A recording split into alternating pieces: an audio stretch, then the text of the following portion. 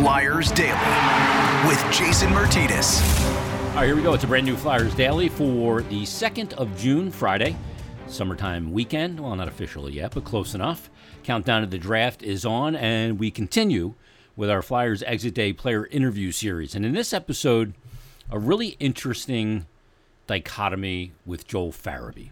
Now, Joel Farabee, been in the league for a few years now, has played in 4 seasons. He hasn't had a normal season, with the exception of this past one, if you want to call that normal for him, when he had a surgery on his neck in late June from working out, had an issue he needed to take care of, kind of similar to the Jack Eichel situation, was originally projected not to be back until about Thanksgiving, started the year. Matter of fact, played all 82 games.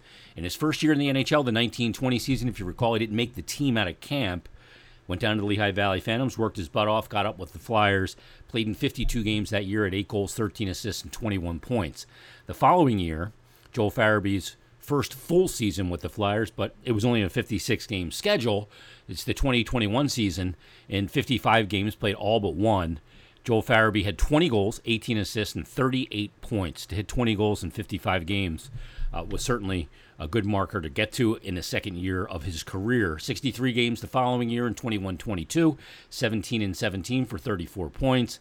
And this past year, coming off that surgery, all 82 games played, 15 goals, 24 assists, and 39 points. And I understand recency bias. What you saw last was probably not the Joel Farabee we saw in the 2021 season or the 21-22 season.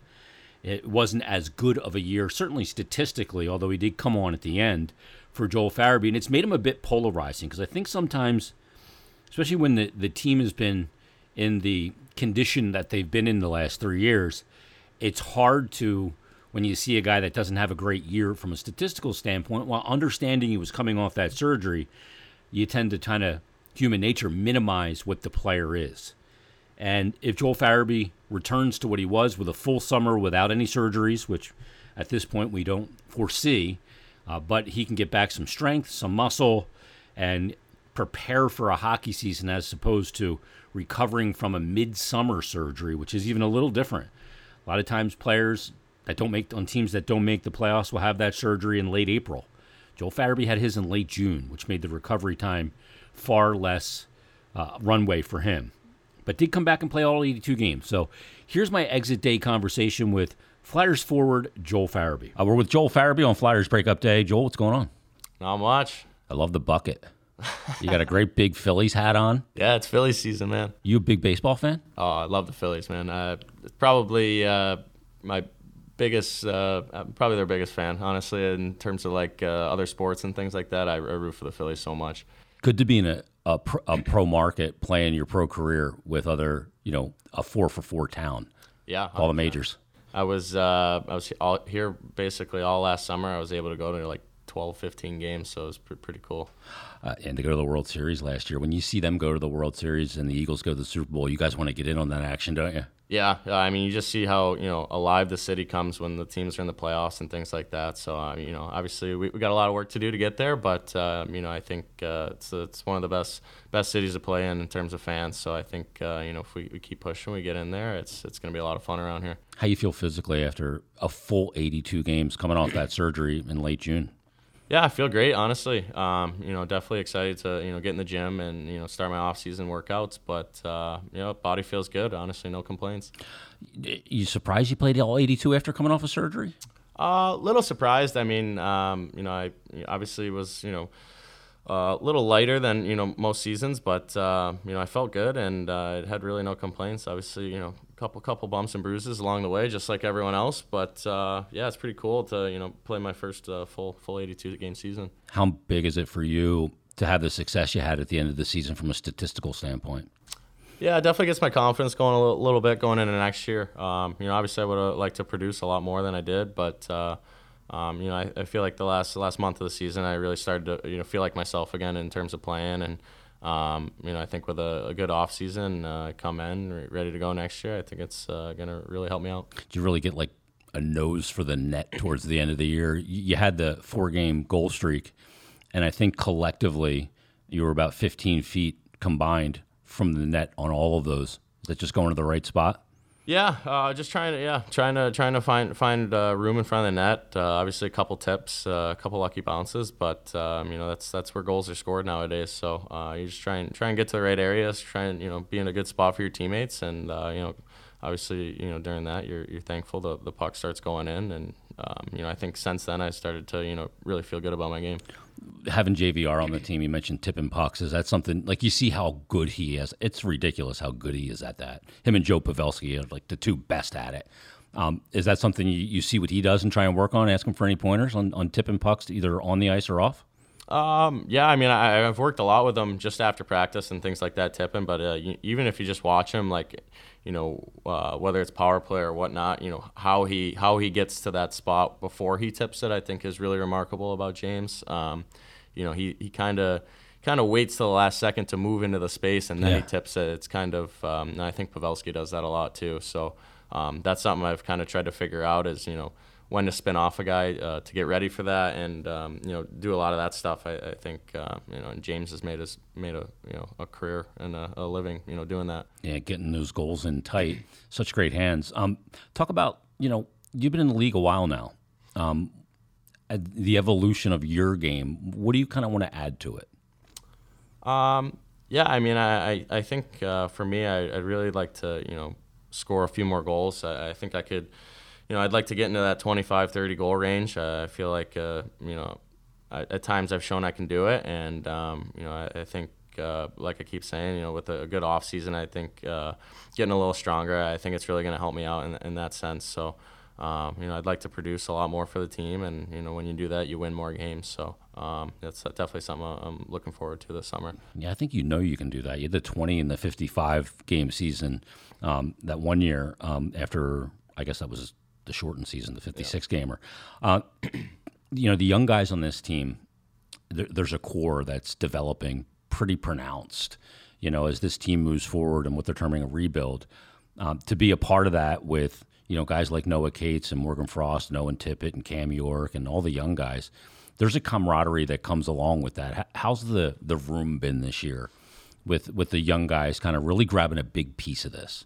Yeah, I think it's been great. I think a lot of guys showed what they can really do in this league, and I think just looking at Tippy and Frosty, they've really showed they can take over games and win games themselves. So, you look at the really good teams in the league, whether it's Colorado, Tampa, you kind of can go down the list. Their core's been there for a while, and they've played together, X amount of games together. So I feel like you really build that chemistry throughout a season, but over a couple of years, you really start to build on things. And I think with this young core, I think we really got a good thing going here. And you guys can rely on each other as well and be a huge support system for each other as this thing kind of re-rises, right?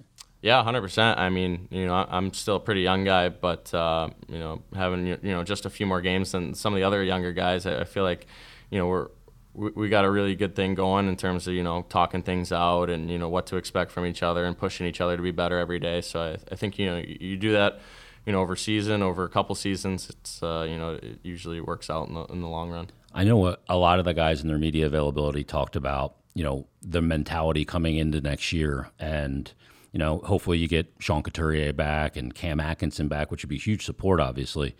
But the mentality throughout the summer in training to come back next year, people say rebuild, it's going to take X amount of time. Things change really quickly in this league.